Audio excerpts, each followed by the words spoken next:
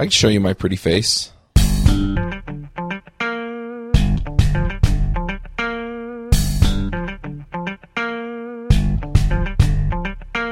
This episode is brought to you by Audible. Audible is the first place I go to keep my business skills sharp. They offer over 150,000 books on business, finance, planning, and much more. They also have a great selection of fiction that keeps me entertained when I'm just not up for some serious content. I love it because I can buy a book, download it to my iPhone, and listen while running errands or at the gym. Get your free trial at freelancershow.com/audible. This episode is brought to you by Code School. Code School offers interactive online courses in Ruby, JavaScript, HTML, CSS, and iOS. Their courses are fun and interesting and include exercises for the student. To level up your development skills, go to freelancershow.com/codeschool. This episode is brought to you by ProXPN. If you're out and about on public Wi-Fi, you never know who might be listening. With ProXPN, you no longer have to worry. ProXPN is a VPN solution which sends all of your traffic over a secure connection to one of their servers around the world. To sign up, go to proxpn.com and use the promo code TMTCS, short for Teach Me to Code Screencasts, to get 10% off for life. Hey everybody, and welcome to episode 139 of The Freelancer Show. This week on our panel we have Eric Davis. Hello. I'm Charles Max Wood from devchat.tv, and this week we have a special guest, and that's Brian, is it Casel or Casel? Casel. Just like a castle. Everybody says Casel or Casel. Been getting that my whole life, but yeah, it's Casel. Awesome. Do you want to introduce yourself really quickly?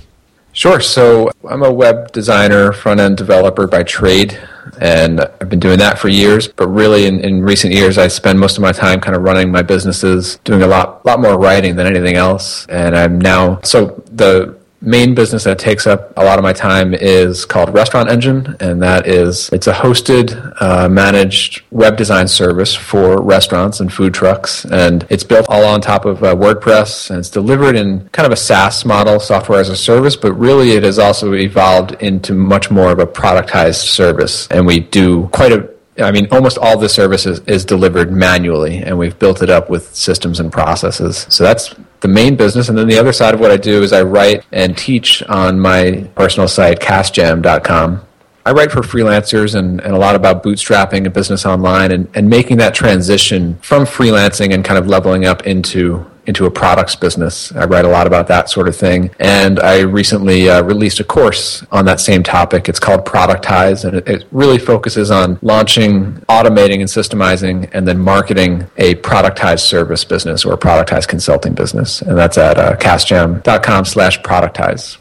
Very cool. So we talked to Nick DeSabato a week or two ago, and he talked about productized consulting, but it sounds like yours is more focused on, I don't know. So what he's doing is he's basically packaged up his freelance services as a product, and it sounds like you're more, I don't know, maybe you can explain the difference. So yeah, I know Nick, and I interviewed him as a case study interview as part of the Productized course. And actually that particular interview was released for free on our podcast. I also host a podcast called Bootstrapped Web with my co-host, Jordan Gall. A couple of episodes back we had Nick on, and we just released that case study interview with him. So in the course, I do kind of cover both sides of that coin when it comes to productizing. There are really two. Most of these case studies around productizing kind of fall into two different buckets. And one is the productized consulting model, which is very much, what Nick DeSabato has done, kind of staying small, solo, focusing in on one particular service or one solution and eliminating all of the extra things that most freelancers have to do, taking on work that you don't normally enjoy or may not, be the best for your business, kind of focusing in on just doing one particular thing that you enjoy doing yourself. The other side of this is kind of building up a productized service business, and this is more along the lines of what I've been doing with Restaurant Engine and others like Dan Norris has built up with WP Curve, and this is building up a business that's still very much centered around manual services, delivering things manually, but it's focused on building systems and processes that can then allow you as the freelancer, as the founder of this business, to remove yourself from all of the day-to-day operations, and so that you can kind of focus on the bigger picture, managing and growing the business and scaling it up using systems and processes and people, rather than investing in software automation or that sort of thing. I mean, that can be part of it, but really it's about, automating and growing through systems. That sounds really interesting, and to be honest, I have a whole bunch of dumb questions that I've saved up for somebody like you that can explain to me how to set up good systems in my business, because that's something that I'm really not good at. But let's kind of back up for a minute. So it sounds like this is something that you could kind of grow from the productized consulting type thing that Nick is doing, where it's, I'm going to do a certain amount of services for you, and, you're going to pay me a certain amount to get it done, be that a retainer deal or just a one-off thing, to, you can scale up and train other people to do that, and then you can, you can serve an entire niche of people that need that service, and you can have people that do the work for you, and so you wind up then doing the business development and things like that, where somebody else is actually doing the work. Yeah, exactly. I think it's really all about figuring out your personal goals and, personal and professional goals. Where do you want to end up a year from now, 3 years from now? Of course, it's impossible to truly know the answers and predict the future, but you do want to have an idea of why you're making the changes in your business that you are making, because that's really what this is all about. When I'm teaching a course on productization, a lot of it is picking a business model and focusing in on the right service and whatnot, and then how to build systems and write really strong procedures and stuff. But what we're really talking about here is making a change in your business, changing the way that you do things, or maybe changing the way that you've done things for many years. And so I think it's a matter of personal preference. Someone like Nick, I think I asked him this in the interview, because he could delegate a lot of the repeatable work, but he just chose not to. Like, he doesn't want to grow in that way, and that's that's perfectly fine. But someone like me, my original goal when I launched Restaurant Engine was I wanted to build a business that could potentially run and grow without me. And now 3 years into it, it's basically there. It's every day. We're servicing customers, we're bringing on new customers, and every piece of that process essentially happens without me having to necessarily, touch tickets or get on sales calls or things like that. So, it's really just a matter of thinking with the end in mind and then taking the necessary next steps. So, one thing that strikes me with a lot of what you're talking about, and we'll just use Restaurant Engine as an example, it looks like you've more focused on providing websites for restaurants. So that's kind of your niche. You've chosen a vertical and a service that you're going to provide to them. Let's say that I'm just a regular web developer. How do I get to the point where I'm, where I can do this kind of thing for my clients, or I can find clients that want this kind of work done, maybe is more appropriate? Yeah, sure. So, what it kind of suggests is look at all the list of things that you currently do for your clients. And as a freelance web designer, I was a freelance web designer for many years. And what most of us do is we do a lot of different things. We've worked with plenty of clients from all different sectors and industries and different requirements, small sites, large sites, applications, everything. And you look at the list of things that you do consistently or that you've done over the years, and you want to kind of narrow it down to just a couple or just one or two things that can potentially be built out into a productized offering. And the way that you start to narrow that list down and make the decision on which one can actually become a service is to figure out what is that one service or one solution that is most valuable to paying customers. And there are a few points of criteria for that. Number one, are customers willing to pay for it? And ideally, if you're coming from a freelance background, have they actually paid you for this particular service? So in a lot of the examples that I've written about, for example, I used to do, one of the things on my list of 20 plus different services was I used to create and write email newsletters for clients. And in a few instances, I actually had clients who solely hired me to write an email, to create an HTML email newsletter and write it and send it out. So that right there shows, there are clients willing to pay for this particular service, and then it's a matter of kind of pricing it and putting together a scope that actually offers a strong value proposition for that client. So, it's a combination of kind of looking at the things that you're already doing, looking at who you're serving, too. That's the other part of this is, it's a matter of changing from I'm serving anyone and everyone in every type of business and organization to I'm now serving one particular type of client, or really one person who stands to benefit way more than anyone else from this particular solution. Because once you focus in on that one specific person, then in terms of marketing your business, it's really just a matter of finding more and more of that same person, rather than taking on calls and discovery meetings and consultations with all sorts of different people, and then having to like reinvent your service every single time. Right. And I think that's what's interesting about, the productized consulting idea is you have like this standard set of services, and it's like not cookie cutter in a bad way, but cookie cutter in that, a certain type of client comes to you, they get a certain type of service from you, you deliver it, and then you can do the same thing for someone else. And by doing the similar or almost the exact same task each time, you can actually refine your process, get better at it, all that, versus kind of the standard freelancer consultant model, like everything's up in the air. Like, what does the client want? When do they want it? How much is it going to cost? And so it's like 100% custom. And that kind of model can work, but it's really hard to build processes around that sort of like service implementation and delivery. Yeah, that's exactly right. Yeah, I call it like eliminating discovery, right? And basically that's, as a freelancer or even as like a larger agency working with different clients, every single time a new client comes to your door, sends you an email or asks for a meeting or whatever, you have to go through this long, drawn-out process of, like you said, like figuring out their requirements, what are their goals, just nailing down the scope of this project. And then you have to go back and write it all up in a really long proposal. At least that's what I used to do.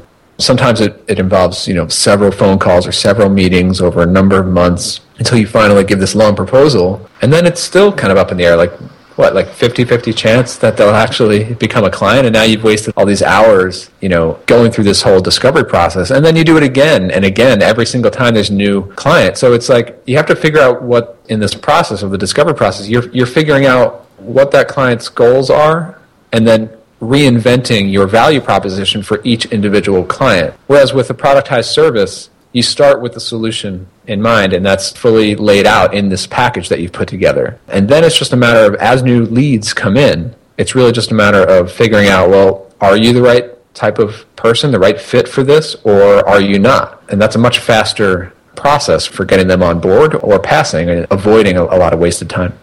Yeah, that makes sense. I guess the other thing that you run across is that it makes it easier for them to self-select because you have the right solution to the right problem for the right market. And so overall, things go down, they look through the solution and they say, yes, that's what I want. Because it's something that they can just go, yes, I want to buy it.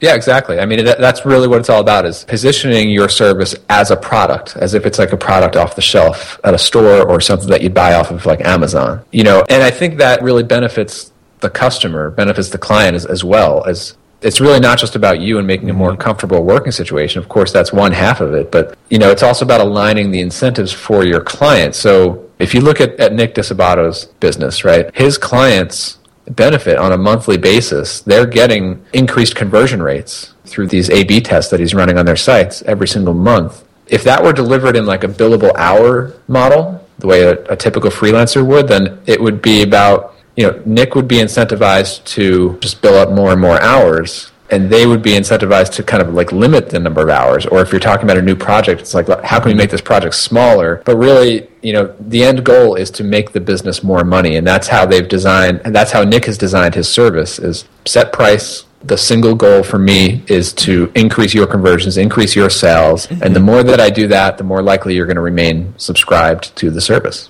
Yep. Right, and that's kind of like what I did with, I switched to weekly billing, I don't remember, a few months ago at least. And one of the big reasons why, and what I tell people when they're talking to me and they're wanting like an hourly quote, is I say like, look, with the weekly thing, you know what you're getting. You're paying a set chunk for this week. You're going to get, me exclusive access for the entire week. And it becomes kind of just up to us to figure out what we can fit in there. And I've had clients where they were kind of concerned at the beginning, like, well, how much are we going to get done? And then 2 days into it, they're like, oh, wow, we've got enough done that if you stopped right now, we'd be happy. And having that kind of fixed price point, that kind of cap on, this is the terms of how you work with me, that actually removes some of the risk from them. Like, they're not worried that I'm going to go over and charge them like 4 times what they thought they were going to pay, because we have that agreement up front that this is what they're booked and this is what they're going to pay.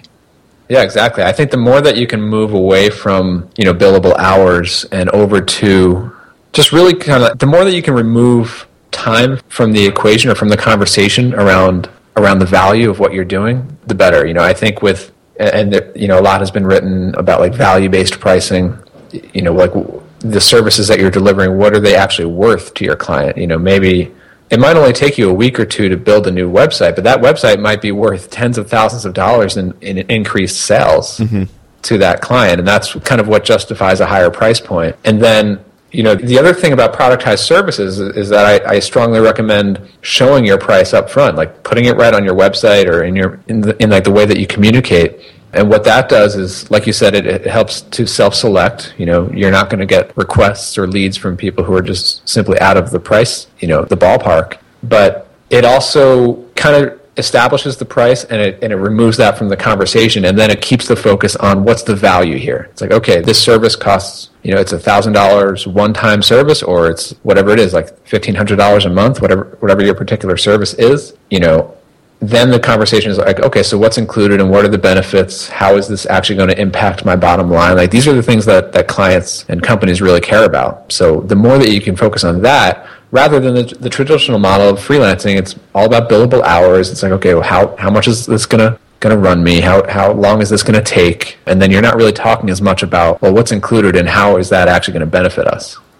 Yeah, I mean, if you take the emotional part of buying aside, which that's a huge component, but the logical side for businesses, if they have the money and if the service seems like it's going to help solve a problem they have, it just comes down to, like, is the benefit from this service over a period of time going to be worth more than what it costs? And by having the price there, and especially if you can justify the price and contrast it of, like, say it costs $1,000 a month, and then you have a testimonial of a company saying this saved me, 6 figures in a year. That makes it really easy to sway a decision of, okay, it's worth it. And especially I found with these kind of packaging, you can actually do the more product idea of giving guarantees and stuff like that. Like, you could say, if you don't like it, it doesn't increase your sales in, say, 3 months, I'll refund all your money, or I'll refund the last one, or whatever. It makes the buying decision easier. I mean, you still have the emotional parts, but that's a whole ball of mud right there.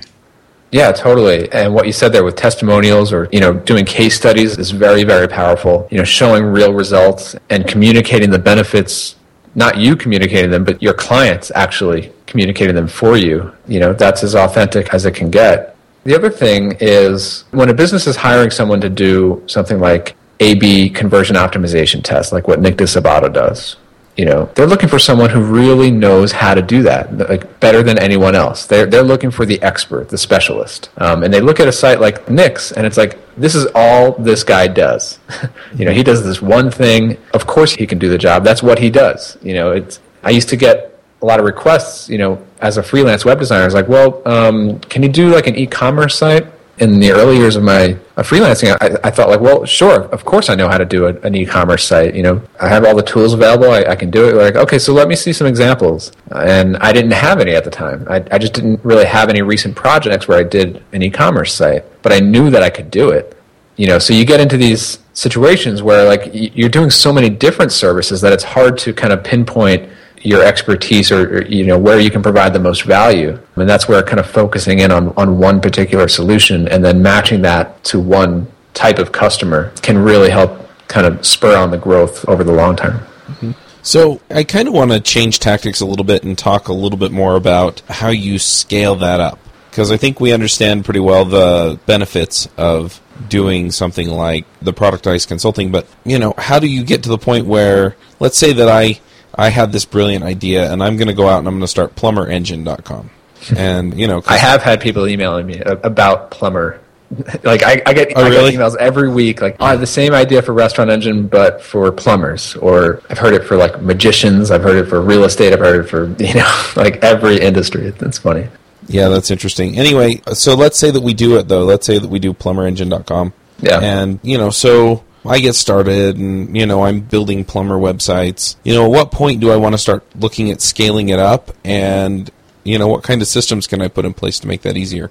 Yeah, so building systems is really what it's all about. I think once you get your head around getting into this, like, systems mindset, that's really going from I'm a freelancer and I do everything myself to now I'm a business owner and I'm building an asset. I'm building, like, a machine that can run itself. And this is really a multi-year process. It certainly was for me. It's always still a learning process, right? But basically, building systems is really, so it comes down to this. I mean, number one, it's about standardizing the work. You want to make sure that not only are you delivering one particular service and one solution, but you're also delivering it the same way every time. I mean, as we all know, like there's 20 different ways to build a blog website, or 100 different ways to build an e-commerce website, but you have to choose one particular method for building it. So, for example, maybe that's you'll always use the same framework, or you'll always use the same tool set, the same process and procedures for delivering that same service. You're standardizing it and making it as predictable as possible. So before you even get into like writing procedures and hiring a team, you first need to do that work of what do we do, what don't we do, and make our work as standardized as possible. That's step one. Step two, streamline it. So find ways to streamline the process any way that you can. Maybe that's using templates, optimizing your framework. It can start to get into procedures and writing, standard ways of doing things. Just any way that or maybe finding a piece of software that can help do one of the steps faster than doing it manually. Just finding ways to streamline it. And then it gets into documenting. So, writing detailed procedures. And these are, step-by-step documents outlining the individual steps of performing the same repeatable service that you do for clients on a daily or a weekly basis. So writing procedures is something that it's just always going on. Like I still write procedures today. I have plenty of procedures that I will write. You're just always writing them, and you're always refining them and improving them. So this is something that it takes a long time to get into this habit, because it actually takes a lot of extra time to make sure that you're documenting everything that you're doing. Because we all know, if we're sending out like a MailChimp email blast, right, we can knock that out in 15 minutes. It's easy. But to do it and then document it, it can take like 3 times longer. I'll spend 2 hours maybe documenting the whole process of how do I go about sending out a MailChimp blast for my business. But once you have that document in place, it really pays off, because then you can get to that final step, which is beginning to grow your team, bring in, employees or an assistant or someone that you can then give them that procedure, and then they can start handling that process. And now you've freed up your time as the business owner, not necessarily to go lounge on a beach somewhere. Maybe you do want to do that, but really once you free up that time, once you start delegating these tasks and getting them off your plate and trusting in the systems that you've built, that your team is handling them, now you have all this extra free time. So now you can focus on how to actually grow the business. So, now you can focus on like how to find more of that ideal customer, or, setting up a new marketing plan, or writing more systems. Like that's this cycle. So what makes a good system? I mean, what are some of the things that you're going to run into with that? Yeah, so I think the important thing to note is it's constantly being refined. Like in the very beginning, like I said, it takes a lot of time, but in the very beginning, you can just keep it simple. Like just jot down a couple, like a bullet point list of 5 or 10 steps that it takes to knock out this particular task. Then over time, you want to start adding as much detail as possible. If you look at some of my procedures in my business today, I mean, multi-pages long in Google Docs, every step has really granular detail of exactly how to perform each task. And then I've got like screenshots with, notating them with like arrows and circles and things like that.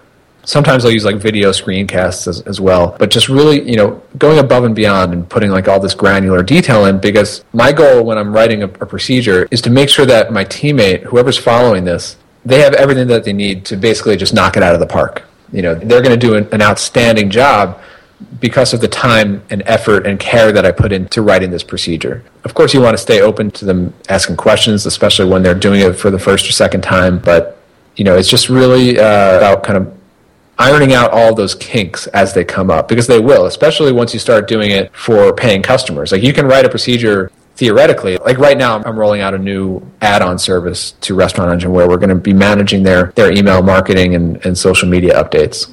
I'm writing some procedures based on what I know about how to do email marketing and posting social updates and stuff. But we're still in the process of rolling this out to actual customers. So I know that these are kind of just like first draft procedures. But, in a couple of weeks when these are being performed for real customers, inevitably we're going to come up with, or we're going to see, kinks or bumps in the road where like, oh, we didn't really think of that. You got to go update the procedure. So it's just a never-ending process of, making it run like a machine. Mm-hmm. Well, one thing I did is I started a kind of a weekly newsletter thing called Freelance Chi. And there's multiple steps to it because I have to review a bunch of sources, curate them, figure out which ones are good, summarize them, put them into a document, make sure there's I don't have 10 from one site and, that's all that's in there. I have to give a bit of variety. And then on top of that, I do a podcast, which involves, recording, editing, uploading, the whole 9 yards. And the first one I just ran through it, threw it together, it worked. And then the second one, I was let me take some time and write a procedure for it. And I did a simple procedure. And then the third time and the fourth time, I made a mistake with the podcast. I actually didn't attach the podcast to the feed. So even though the podcast was recorded and you could play it online, it didn't actually show up in iTunes. And, it happened, the first time I saw it, I was I just screwed up. The second time it happened, I was okay, my procedure's wrong. And I went back and looked at my procedure and found that I didn't actually put any of that detail in there. So I changed procedure to add that detail. And so now my document that I'm going through and checking off for each issue each week now has that. So I'm never going to have that problem or that bug happen again. And I mean, it's just me doing it. And I told the guys, it's it takes 2 or 3 hours a week to do it. But this procedure it's going to get better. It's going to get more refined. And I might bring someone in to help me with the editing or someone with the curation. And I can hand that part of the procedure off to them and let them run with it. And I know it's going to be at least the minimum standard of quality that I need. That's awesome. It's always about finding those things that, like you said, like something comes up, a piece of the procedure kind of broke down, and then it's a matter of going into the list and diagnosing, all right, what went wrong here? What was, sometimes it's just a matter of changing the order. If you do step 4 before step 2, this whole thing becomes much easier, So, I also like to include little tips for my team to follow. You might want to open 2 browser tabs for this and then copy from one to the other. It's a quick tip, but it just makes it a lot easier. You don't want to keep that stuff to yourself. You want to just include everything. And over time, what it can come to is once your team is the ones knocking out these tasks according to the procedures, then they start to improve the tasks, because they're doing it day in, day out. So they're even closer to the work than you are once you begin delegating. So you want to make sure that everybody has access and everybody has the ability to edit the procedures and make improvements to them. Yeah, that makes sense. I also really like the idea of putting together procedures for me. Yeah. And Eric talked about that, because there are things that I do that I don't really think about it that way, and I think I know how I want it done, but to actually sit down and write it out, a lot of times it also just clarifies my thinking by doing that. Totally. Yeah, I see that with myself as well. It just makes you better at doing your job and finding more efficient ways to do it, Yep. And that's, really with all of this, again, it's making that transition from freelancer to business owner, even if you remain solo, it's stepping back and working, they call it working on your business, rather than in your business. Working on your business, you're kind of taking a bird's eye view and thinking about how can we make things more efficient? How can we do things so that they're more effective for clients and for the business, and maybe how can we start thinking about how to grow this business in the next 6 months or 12 months? What are the changes that we'll need to make in order to get there, rather than focusing and spending all of your time every hour of the day thinking about, I have this deadline to meet next week for this one client, or I need to debug this error in this website. Of course, those things come up, and it's always a balancing act and spending time in both of these worlds. But the more that you can start to work on your business and take a bird's eye view, then you're being more strategic about where things are headed over the next year and that sort of thing. Yep. So one other thing that I'm running into just thinking through this is that some of the stuff that I'm going to need done is stuff that is going to take some kind of expertise to get done. So, for example, let's say I go ahead and do Plumber's Engine, and I'm I need somebody who can tweak CSS or who can work on a WordPress theme or, things like that. How do you find those people, and what kinds of systems do you set up for them, given that they have a certain baseline amount of knowledge? Yeah, sure. So, systems and procedures and best practices and everything can apply to really anyone on your team, no matter the skill level. My customer support team in Restaurant Engine, they all have CSS skills and web development skills, and they do make customizations like that to customers' websites, on a daily basis. And we have kind of a set of guidelines of what's possible within our platform and what do we do, what don't we do. So these are things that have all been kind of documented in our process. I think it's a matter of finding people that you're comfortable working with, that you're comfortable with their skill level. Of course, like we have a really long procedure for the blog on Restaurant Engine. We do a lot of kind of like content marketing. So I have a team of writers, kind of like one head writer, and we have a procedure for him to not only write the articles and then publish them to the WordPress blog. I mean, that technically, very easy to do, but they also now have a procedure for how to brainstorm new topics for the blog. And that's a much more, nuanced process, right? Like you have to use some creativity. You have to figure out, what's really going to resonate with this audience. And we have a whole set of procedures that we've refined over a number of months, like looking on other blogs, looking to our previous blog audience and seeing what resonates with them, and then kind of filling up an editorial calendar and then doing an internal review of that and then writing out the article. I mean, this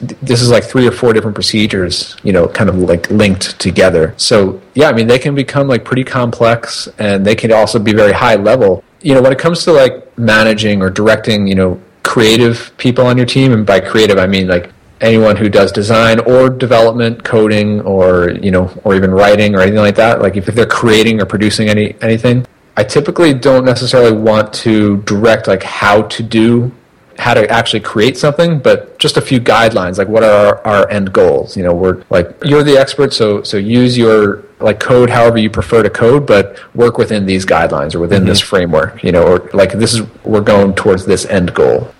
So like flexibility, but with constraints. Yeah, exactly. I think, it's about walking a fine line between, it kind of goes back to making sure that the work is standardized, like in Restaurant Engine or in Plumber Engine, you want to define, okay, we do these types of sites with this feature set for this audience, but we don't do that, and that, Otherwise, because if you do anything and everything, then it's not Plumber Engine anymore, it's a web design agency, and we work with anyone, right? Mm-hmm. So it's about becoming focused, and like my team will sometimes come to me and say, like, this customer asked for this kind of complex customization on their site. And then it's just a question of like, okay, well, like, technically maybe we can do that, and they even know how to do that. But sometimes we just have to say, no, that's not really included, or that's not really ideal for our platform. You're trying to do something that's a little bit beyond or something like that. So I think just, any way that we can keep it standardized and predictable can help. You have any other questions, Eric? Yeah, so kind of 2 sides for the marketing. I want to know, like, what you can do to continue to market, like you mentioned earlier, like how that process gets easier because it's more of, you're just trying to attract leads, like who fit, your target customer profile. But how do you get started, especially when the service works in like a completely custom consulting environment, but abstracted out?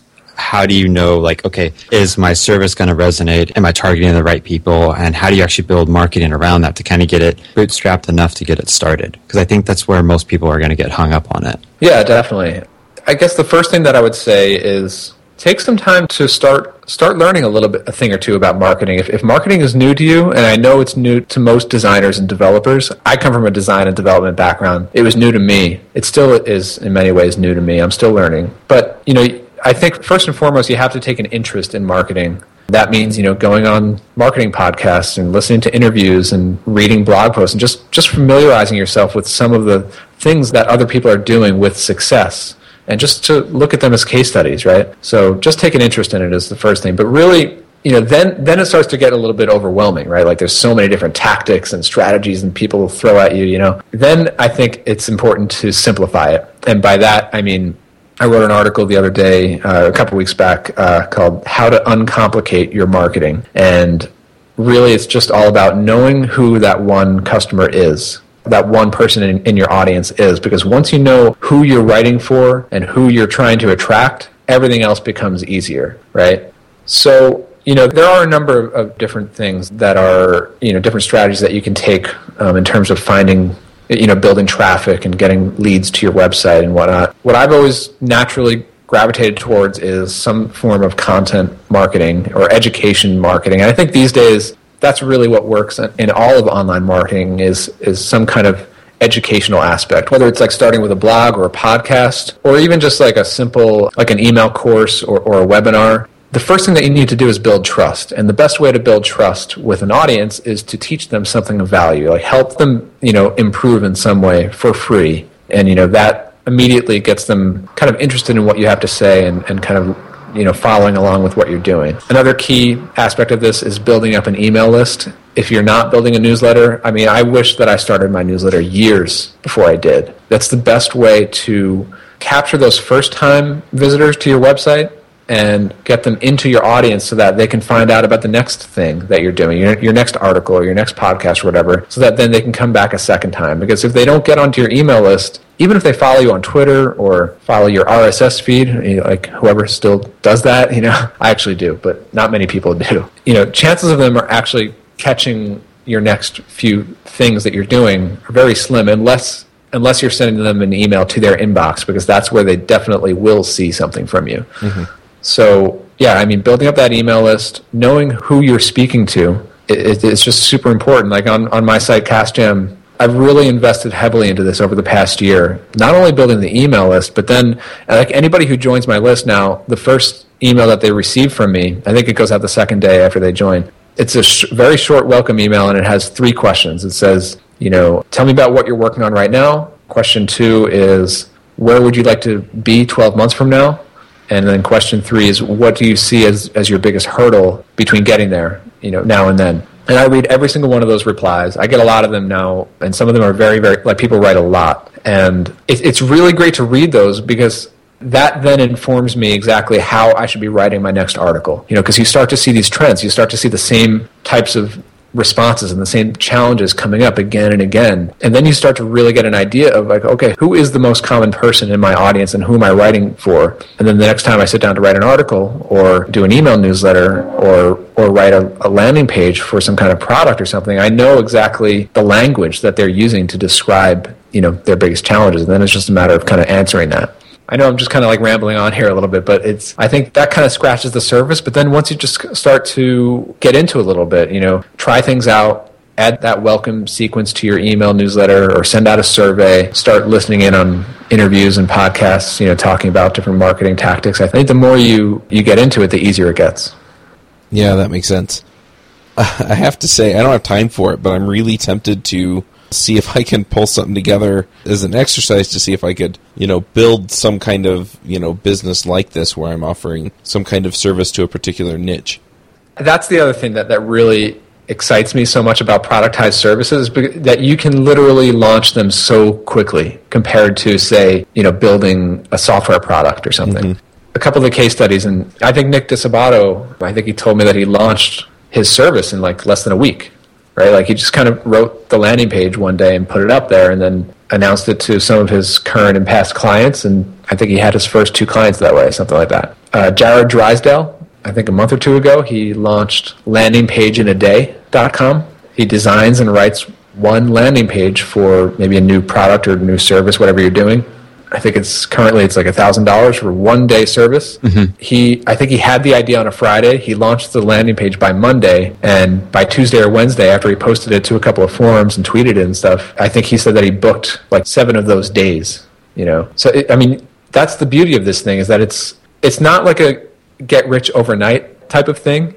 None of those things really exist. It's so easy to get started and get that initial traction and get that customer number 1, number 2 quickly, so that then you can learn and then improve it and then grow it, Mm-hmm. Well, and something that Nick mentioned that I'm taking to heart, I'm actually this week, like we're recording on Monday, I'm planning to build a new, I'm extracting another service out of stuff I do for clients a lot of the time. But an idea that Nick gave me was, especially if you're already doing a lot of the custom stuff for clients, extract out a part and then go to some of these clients that you have, or maybe even leads, and try to give them the service, but give it to them for free in exchange for critical feedback. So yes. You don't have to build the sales page. You don't have to build the marketing funnel. You could basically, like in Nick's case, you would go to someone and say, hey, I want to do some A/B testing to help your e-commerce stuff. I'm going to offer it to sell for my clients, on a recurring monthly basis, but I want to try it with you for a month. And basically you're the guinea pig for me. In exchange, you get all this value for free, and see how that works. And I'm willing to bet, especially if you have a relationship with some people already, they're not going to turn you down. They're going to want that free thing from you, and they might actually turn into big clients later on, like after the freebie period's over. But they're going to give you that on-the-ground feedback that you're going to need to take it to a wider market. Totally.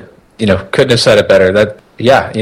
doing the service for free, once or twice with clients, and then really nailing down those results. I mean, obviously you will need to change and get their feedback and refine it and iterate it over time. I mean, that's the whole point of getting it in front of like live clients. But then ultimately you can turn those into your very first case studies, and then that goes right on the landing page when it comes time to offer it as a paid service. So, yeah, totally. Yeah, I really kind of dig that idea too. And if you have somebody that's out there in that market already that then you can, you get the validation and everything else at the same time. It's just really, I like it. Yeah, exactly. Another reason why it's so, like, if you're coming from a freelance background, this can run like alongside what you're already doing as a freelancer. You don't necessarily have to change everything that you're doing in your business from today to tomorrow. You can just kind of start offering a productized product alongside the traditional consulting stuff. And, I also see the productized offering as like an introductory thing to getting more consulting work. I think what Jared said was he booked a whole bunch of those like landing page in a day projects, but a couple of those clients asked for additional pages on the website. And I think he said like some people asked like, well, can I just buy 3 landing pages in a day, or 3 days or whatever? And he was like, well, no, I mean, I'll do the one landing page, but then we can just talk about doing a separate project. And these are my rates for that, So we've talked about marketing. We've kind of talked about finding the idea that you can, profit by. We've talked about kind of different approaches to this. Are there any other areas of, turning your, building out this sort of a product/services business that we haven't covered? Well, I mean, I could talk all day about this stuff, but no, I think we covered a lot of the high level stuff.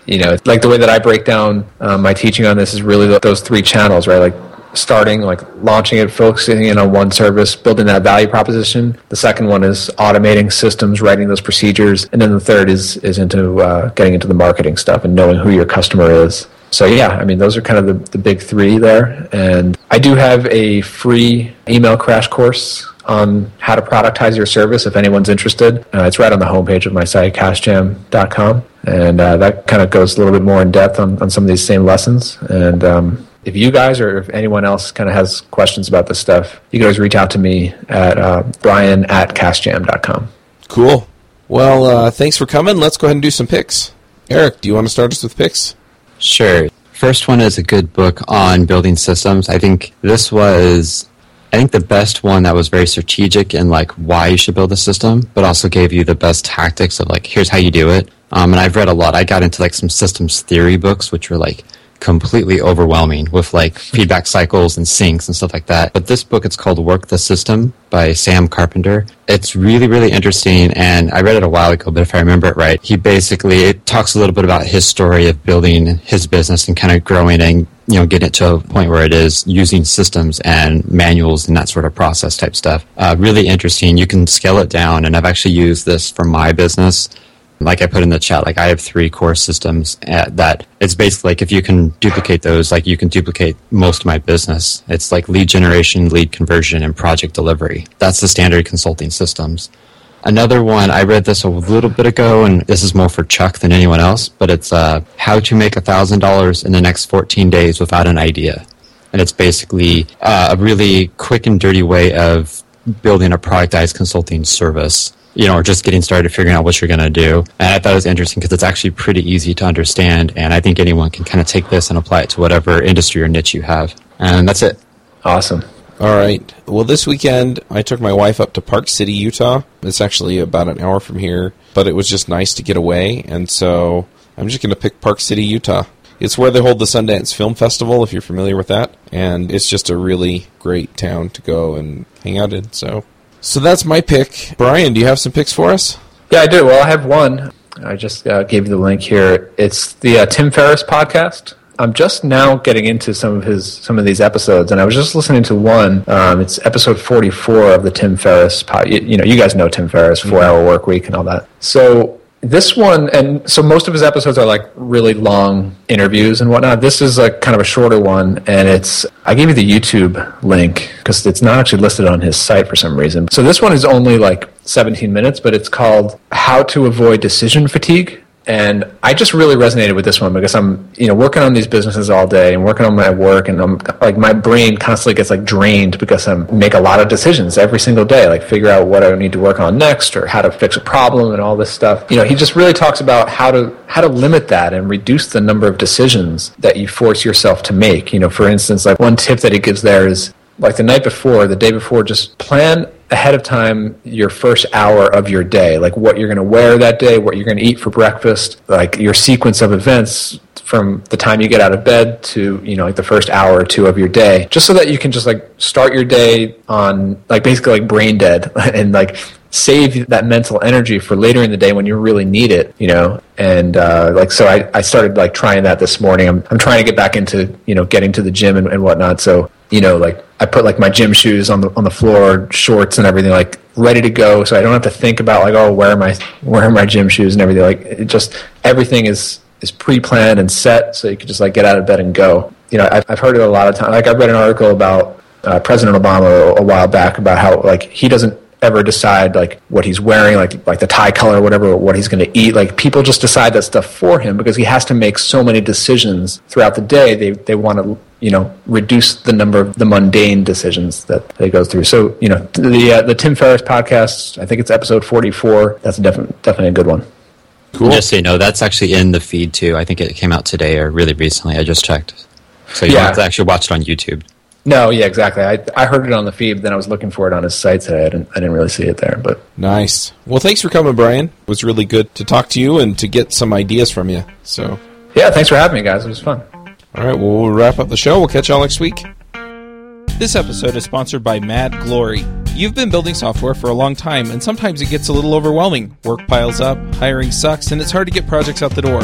Check out Mad Glory. They're a small shop with experience shipping big products. They're smart, dedicated, will augment your team, and work as hard as you do. Find them online at madglory.com or on Twitter at madglory.